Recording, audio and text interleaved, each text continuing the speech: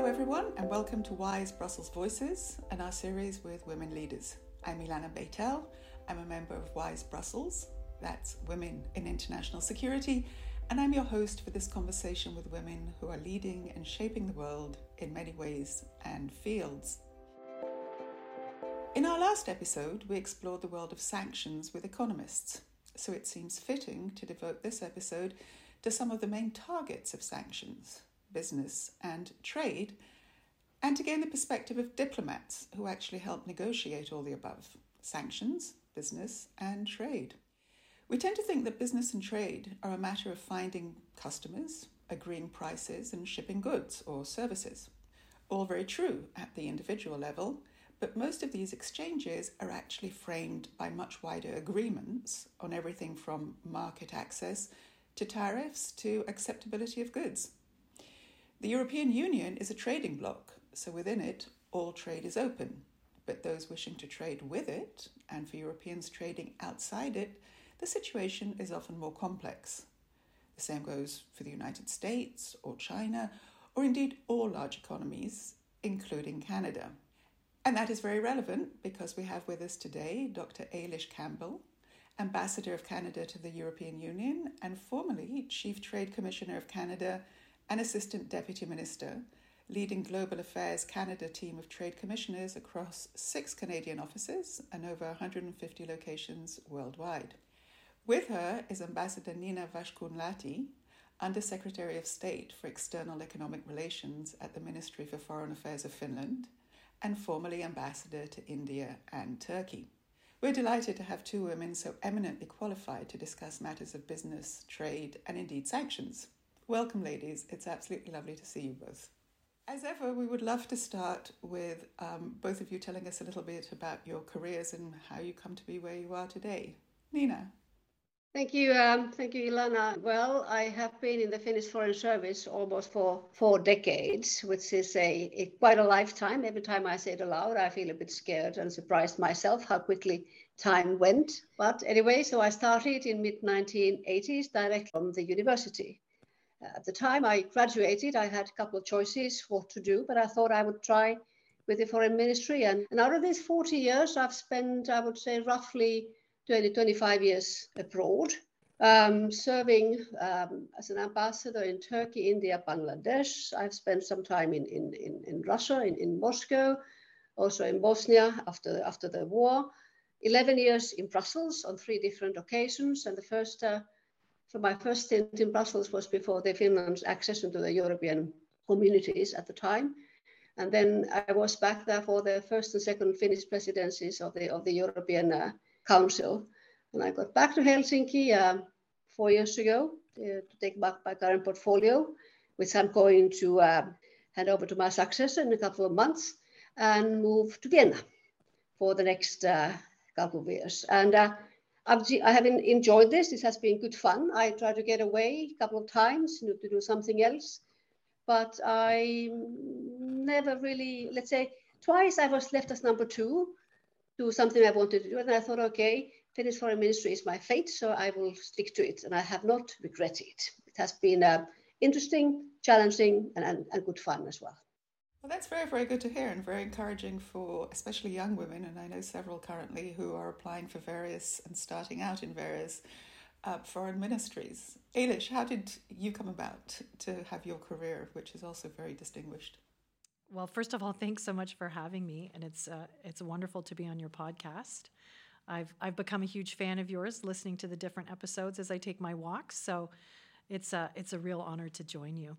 And, I think my message to your listeners is really, some of us, while incredibly honored to take our positions, didn't have maybe as clear a plan as Nina described. I certainly have pivoted several times. I kind of think of my life as a book. And, hopefully each chapter has a decent ending and leads on to the next thing. I've been an academic. I think first and foremost, that's what I was planning on doing, finishing my PhD at Oxford and was planning on teaching. And then an opportunity came a little bit like if you want to fly F-35s, you've got to go into the military. If you want to be a trade negotiator for your country, you've got to work in government. So as an economist and a political scientist, very much rooted in the English political economy tradition. When I had the chance to go and apprentice as a trade negotiator in our WTO, our World Trade Organization team, I jumped at the chance. And I thought that would make me a better academic. And here I am 20 years later. I've taken time out from government. I've served in the private sector and enjoyed that immensely. I think it's important to refresh all of our thinking and break ourselves out of our thought bubbles and our assumption bubbles. And in my case, came back into government in 2014, served in our Treasury Department, and I, again, just had an opportunity to apply for a role back in the Trade Department where I had started. And one thing led to another. And in 2020, in the middle of the pandemic, Prime Minister Trudeau and the then Minister of Foreign Affairs, François-Philippe Champagne, asked me to serve as our ambassador to the European Union. And I had been here before as an intern for 1 year when the euro was being created. So talk about full circle. Well, that is a real full circle. Just as a matter of interest, what was your PhD in? Labor market economics. And should regional trade agreements have more labor elements and even common minimum wages? You're one of those very, very rare exceptions in which somebody's absolutely qualified to do the job in which they're at, I suppose, from that point of view. But let me go back, before we go on to trade and business. I think a lot of people are very curious in the same way as they don't know what necessarily economists do. What do diplomats do? Well, this is a question I always struggle. Have I struggled to answer it? Not really. A diplomat works for his or her country, representing, negotiating, also finding about the country organization where you work, where you happen to be working. Go behind the facts, try to figure out what is going on, provide information for your own political decision makers to make sound decisions. Diplomat participates in negotiations, be it in the Union, where I spent, as I said, 11 years of my life. I learned a lot about consensus-seeking negotiations, trying to figure out what would be best for European Union, what would be best for the member states, all of us. And in those, I would say diplomacy is very much about negotiating as well, defending your points of views, but also finding a way forward with the ones you are dealing with. And in today's world, diplomacy is also very much economic diplomacy, looking for opportunities for the business life of the country you are representing. And this is something I have been now doing really for the last 4 years. And to give you a very practical example, I have been leading many sort of business delegations to various countries. And last week it was about wood construction in Czechia. 2 weeks ago, it was 10 days in China, discussing that. It was not so much about, let's say, trade delegation, but was discussing about the, let's say, the investment climate, predictability, and what China is all about at the moment. A month ago, I was in, where was I? I was in Mexico, once again, with a sort of a strong business delegation. So this is what I do at the moment. So diplomacy can be a lot. And of course, I can see that diplomacy has changed to a certain extent during my 40 years in the service as well. But let's say the foundations are still the same, representing, doing the best for your country or for the organization that you are working for. And before we go to Eilish, do you think a lot of it has changed also because of media, both social and just, what they used to call the CNN effect, and the ability of at least politicians and various people to just communicate directly, and therefore there's apparently less of a need for diplomats? I think it's very important that, the more there's information, the better there is. At the same time, there's so much, what I call them, false facts or superfluous information going around. So therefore, it's even more important to go behind the facts, or so-called facts, or go behind the news, go behind the information flow, and to see what is going on. But the more my ministers and politicians discuss with other, the better it is. It's very important to have personal relationships and form friendships and whatever. But I don't think that would make me superfluous. No, it doesn't. I remember we had that discussion in Finland some 10, 15 years ago, with the information flow sort of multiplying compared to what it was a long time ago. But very soon people realize that the more there's information, the more you need facts. And therefore you have those who are well versed in the country where they are serving, so they somehow get behind the news. That is important. Good. Eilish, how do you see it? What is the job of the diplomat, and how do you feel it's been changing over the years you've been in the business? Yeah, I think Nina did a great job with her overview. I just amplify 3 points. I think first and foremost, you are a representative of your country. And in that respect, it's very important, although you are abroad, to be very grounded in the interests and natural factor endowments. That means, the actual capabilities and the ambitions of your country. And so very important to keep touching base and really ensure that you understand how your own country is changing and adapting while abroad. And so for me, of course, serving a government and taking direction from ministers is the nature of a representation in our democracies, reaching out to parliamentarians. And for me, constant conversations with Canadians, stakeholders, business representatives, academics, people who are both traveling through Europe and making a point of really doing a lot of outreach when I go home is incredibly important to continue to build on. I think Nina really emphasized it well. I mean, you are a representative and have to represent the interests and values of your country. And then, secondly, diplomacy is the art of relationships. You can only be doing diplomacy if you're talking, although it sends a very strong signal when, for example, you cancel a trade round, you bring an ambassador in for a specific démarche, or in extreme cases in our line of work, if you expel people. So, there are many different ways of conducting that relationship. Some of them, in my case, I'm in a friendly nation. I just want to give a special kind of recognition for those ambassadors serving in hostile countries, countries that are in war. Ambassador, in our case, Larissa Galadza, is serving in Kyiv. There are, our teams around the world in difficult, challenging circumstances, from Haiti to Sudan. That's a whole other context, and so I commend your conversations with a whole range of people. And I'd say finally, it is the art of being ready to change your mind and pivot. So that constant ability to check your facts back home.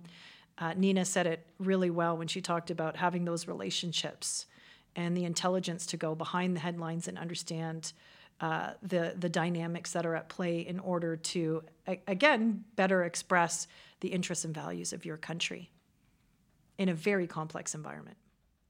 Well, thank you. I think the two of you are giving a very comprehensive picture of what it is to be a diplomat.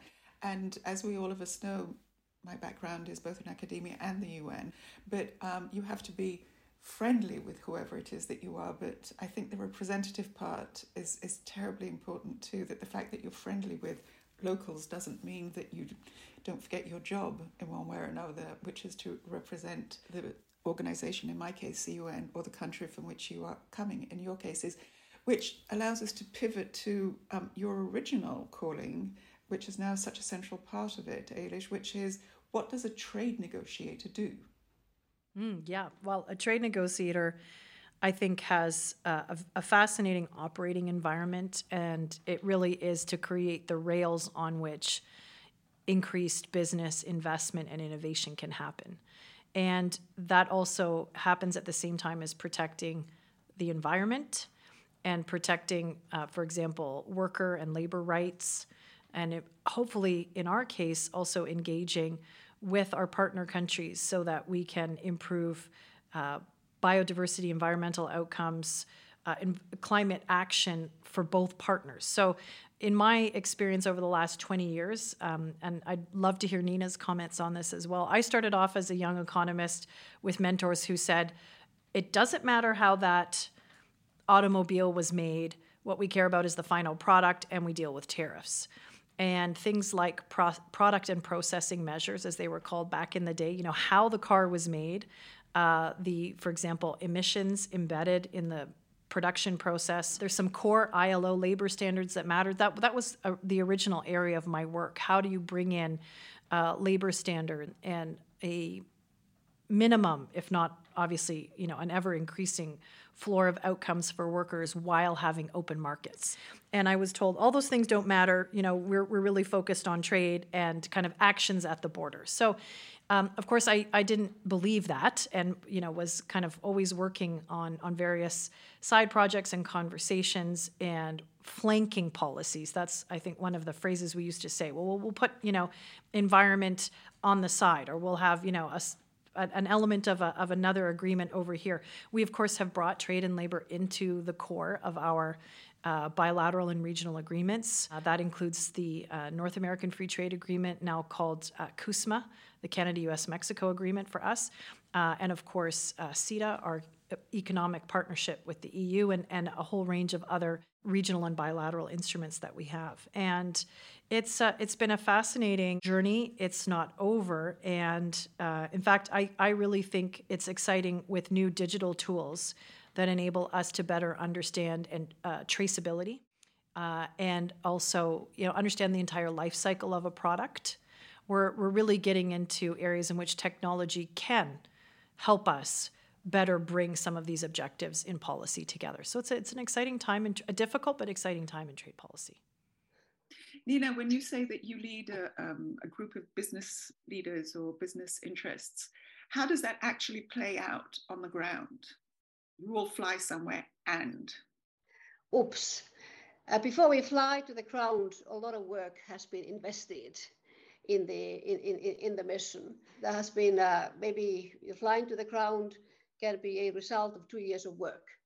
The business has decided to expand to abroad. It has sort of looked at the markets. Maybe it has received some financing and help from the government to do that. And finally, there's a process that they sort of want maybe a launch and investment. We are there then to sort of celebrate that thing, or maybe the companies in the phase that they're sort of looking for what we call a door opening on a higher level to be able to present the ideas. Maybe we can help them a little bit with sort of smoothing the way in the regulatory framework, trying to explain what is going on. And or maybe there's a bit of issues we need to discuss with a higher level, let's say unjustified barriers to trade or market entry or whatever. I mean, there are so many different aspects when you have a trade mission, when you lead a trade mission. I would say there is never a similar mission. I mean, it depends very much, as I said early on, whether it's company on its exploratory round, whether it's about to launch something, whether it needs sort of high-level door opening, or whether it's all about fact-finding. So different stages, different ways. And of course, depending on the country. In some countries, let's say the help of the government or the diplomacy is less needed than in some other countries. It depends. The operating environments are different. I would say that I mean, without naming any countries, but let's say, as I said, the environments differ quite a lot. Yeah, and I think just to build on what Nina was saying, it's a real team sport, right? There's so much preparation, first of all, with your business. Trade policy is not abstract in the sense that you really are in constant conversation with businesses of all sizes, small businesses creating new businesses. I was just meeting with an artificial intelligence firm this morning that's working on, how do you implement, for example, various reporting requirements in a world where AI governance is proliferating. These are cutting edge, really new types of businesses, business entities, and of course, our largest companies. And in Canada's case, that includes, everything from energy and autos to mining, and it's global. So you're working with those businesses who, come with both interests, market opening, as Nina was saying, and sometimes you're just in the world of market preservation. But then this team, and it's really incredible to see when you are doing these negotiations, the expertise, right, that's brought to bear everything from services to technical barriers. And, I think I can safely share, certainly when you're doing a negotiation with the United States, that's a very complex set of rules, but you layer on things like export controls and sanctions and FDI reviews. And so that at any point in time, the lead negotiator knows these other topics can come up. So it's a real team sport. And it's, I think Nina said it, it's a lot of preparation. And then it's a lot of also to anticipating, right? What does the other side want? How ready are you for that? And I think Finland, like Canada, our brand is really being super credible. When we say something, the other side knows it's factual. They can check it. We're straightforward, and we're also very prepared. And it's fascinating to see kind of how other nations have their own métier or specializations. Certainly, I was always interested.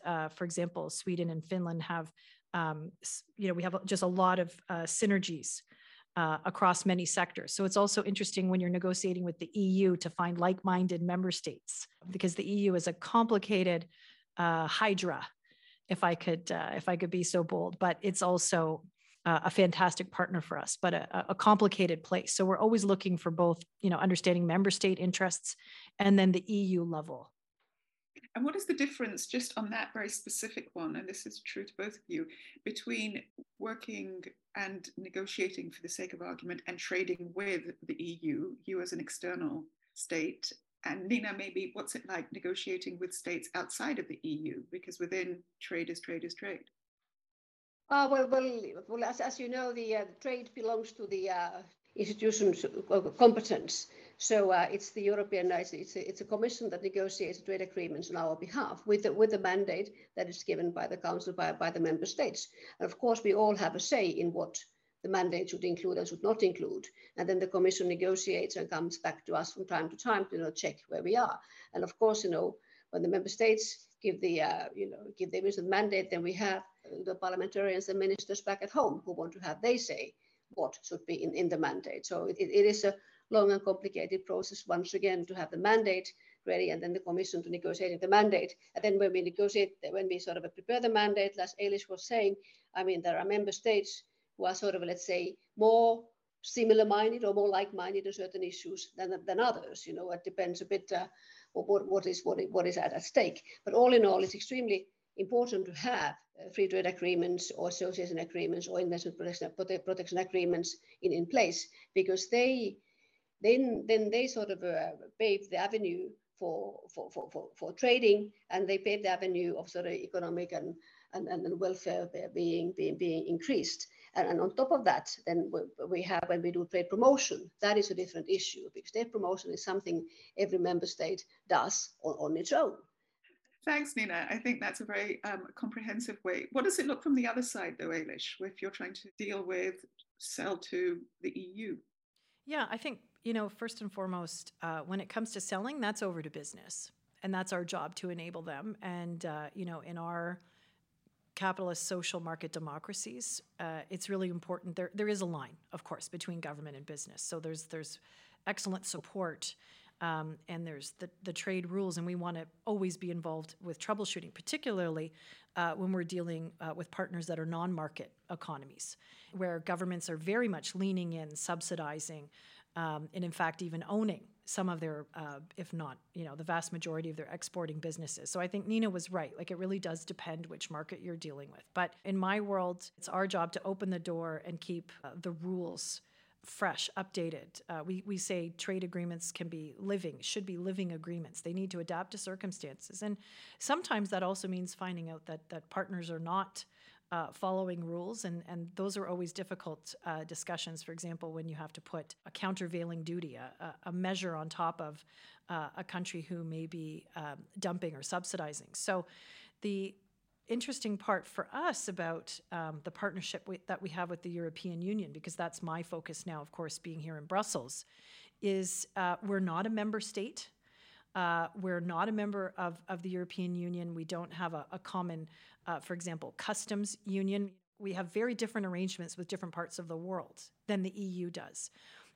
Lots of times there are great synergies. I think the biggest challenge for us right now is we have an agreement that is fully enforced. 99% of our Canada-EU partnership, our CETA, is in force. The EU and Canada, when we were negotiating our trade deal, did take certain aspects of the agreement into what are shared competencies with the member states. So that means that all 27 member states have to ratify our agreement. We're having, good, solid success with that. We have 15 member states. Germany and the Netherlands were the latest to ratify. There are more to go. And that's, a process that each member state should take their time on. But it looks complicated from the outside, is the long and the short of it. So I kind of come back to a theme here. This is a team sport. Nothing can be done, just by one person. So leadership, really important, opens doors. But as I say, how things look from the inside is it's constant discussion, and economic security is a whole new overlay to the work that we're doing now. And we're seeing agreements and discussions about EU legislation that could, in theory, erode market access unless third country partners like Canada, and other great trading partners for the EU are making the EU institutions, the Parliament, the Council, of course, and the Commission aware of our concerns, so we can have a discussion and figure out how we can keep the core resilience of our agreement, which did so well during COVID. I mean, I hope you don't mind me taking a little sidebar here, but if someone had told me there's going to be a pandemic, there's going to be supply chains breaking all over the world, there's going to be no travel for a year, and then layered on top of that, when you do get out of the pandemic, there will be war on the continent of Europe, a significant war.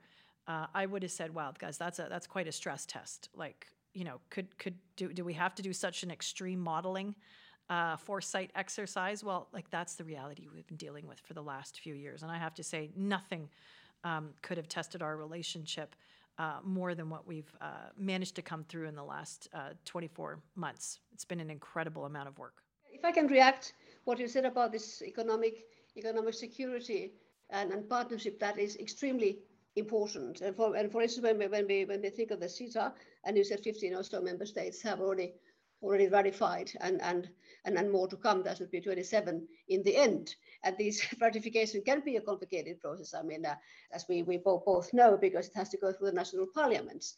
And then because negotiating agreement can already take a long time, but then circumstances can to a certain extent change. You mentioned COVID yourself and whatever repercussions it had on all of us. And that can sort of then make politicians to think, hey, what has been now negotiated, can we really agree on what there is? But for Finland, we always say that it's very important that when an political agreement has been reached among in the council, and that we then sort of get it ratified as soon as possible, because it's the credibility of the European Union as a whole that we get these agreements up and running. When we live in this world that is getting more unpredictable, more challenging all the time, we need to have our friends. And the thing is, you can sort of build up your own resilience, but without being protectionist. I mean, that is the bottom line, at least for us in Finland. Well, I think that's a very important bottom line for many states, at least in the EU and in many other parts of the world, though I suspect many of them think the EU is becoming protectionist, and so is the US, and so have a variety of countries in danger of becoming protectionist. Moving on, because we don't have much time, how has the war in Ukraine affected business for you two? I mean, it's so core to business, to trade. Sanctions have come in, but also there's the energy crisis that has affected trade. There's new standoffs that have happened with China. How is that affecting what you can and want to do? And how do sanctions play out in real terms when it comes to business and trade? Nina? Well, sanctions do play out, and it has, and the Russian illegal aggression in Ukraine has had its severe consequences. I mean, we talk about Ukraine itself, we talk about the democracy, and we talk about the fact that, a neighbor attacks its neighboring country and, breaches UN Charter international law. And now going to the trade, due to the illegal aggression, there are sanctions. Due to the sanctions, 85% of Finnish businesses have left Russia. I mean, before the war, there were Finnish investments around in the magnitude around 14, 15 billion euros. That's quite a lot of money. Our trade was around 6%. Was with Russia. Now it's well below 3 at the moment. So it has had an impact on the Finnish companies, but that's a consequence they were ready to take, also to pay for it, for the reasons I mentioned earlier on. Confidence in the Russian market has been lost for unforeseeable time to come. And these companies are now looking for markets and opportunities elsewhere. And we can assist that from the government business promotion point of view as well. Ukraine, yes, Ukraine was our trading partner as well, but to a much lesser degree or extent than Russia. But now, of course, we are doing, like all of us, assisting Ukraine, humanitarian aid, financial and defense aid. The Finnish package is around 1 billion euros altogether at the moment. And then, of course, getting ready for the reconstruction of the country. The certain things can be done already now, and then later on more. And of course, then the Russian aggression in Ukraine, it had its consequences on the energy, as you know, for energy prices. If I only talk from the Finnish point of view, we were prepared, because we have always had a very diversified energy palette. So we were not dependent on Russian oil or on Russian gas. So we felt the price hike, but otherwise, I would say that we have sorted it out pretty well. Yeah, what an incredible adaptation, what an incredible response to this illegal, barbaric situation that we find ourselves in. What has been really devastating is, of course, the global consequences of the war, and specifically food security. I mean, Ukraine is a real breadbasket.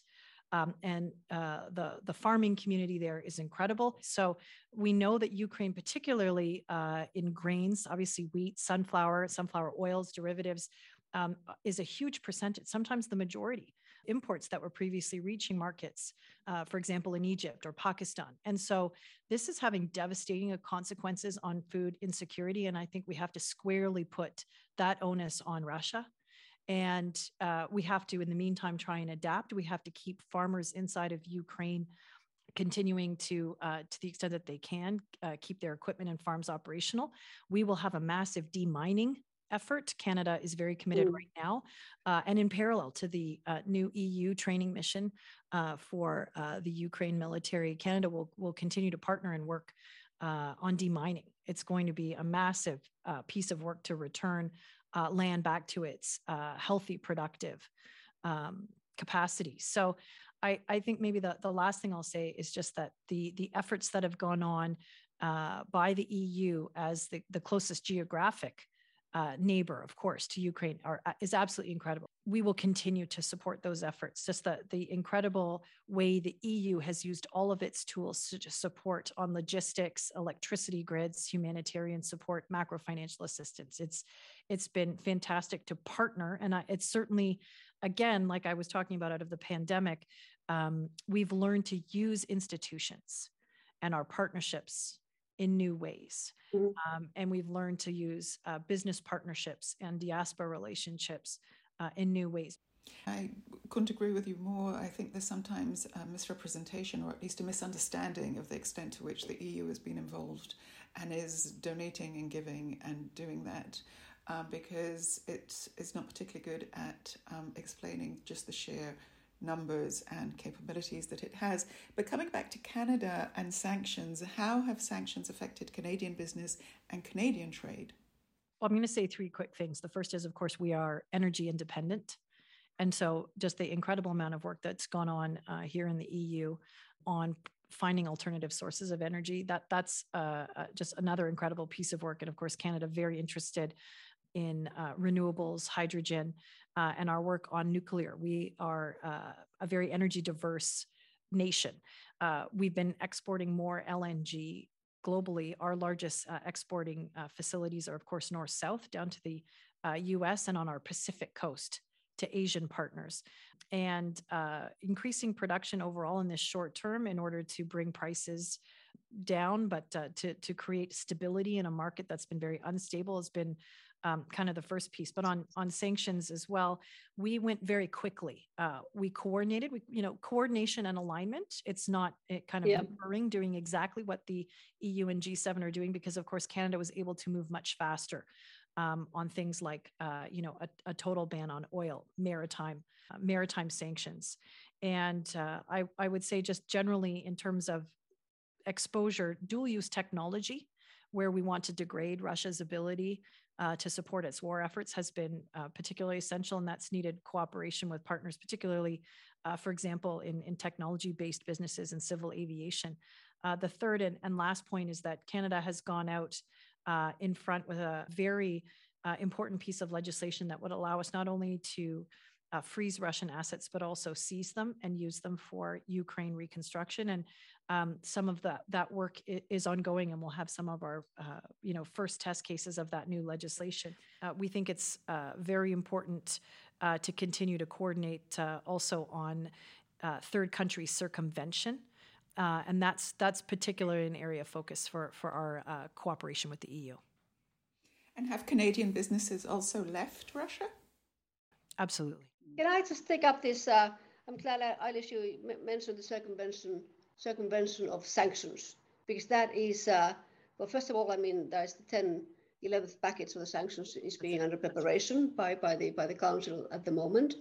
So that's not only the implementation, but now, preventing the circumvention of sanctions. And that is now really becoming a very serious issue.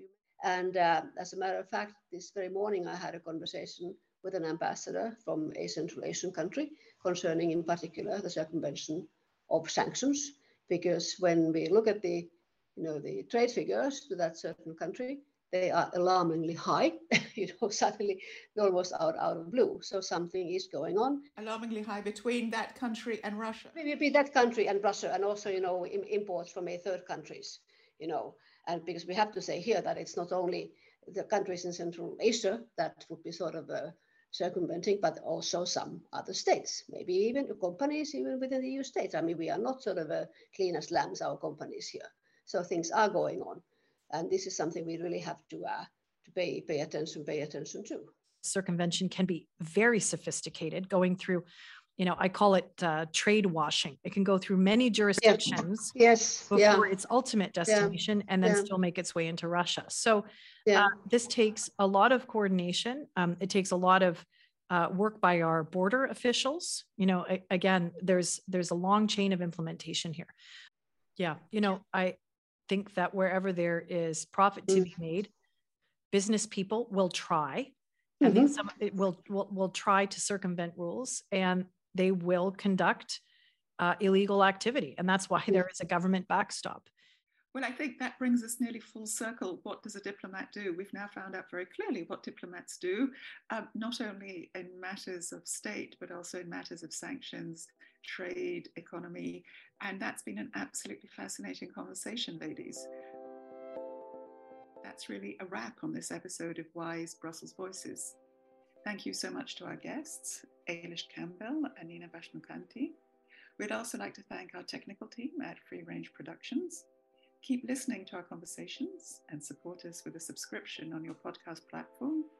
Leave us a 5-star on Apple Podcasts and Spotify. And of course, add to the conversation with your comments. We're on all media as Wise Brussels, so reach out on Twitter, Facebook, LinkedIn, Instagram, and even TikTok. Learn more about Wise Brussels on our website, wise-brussels.org.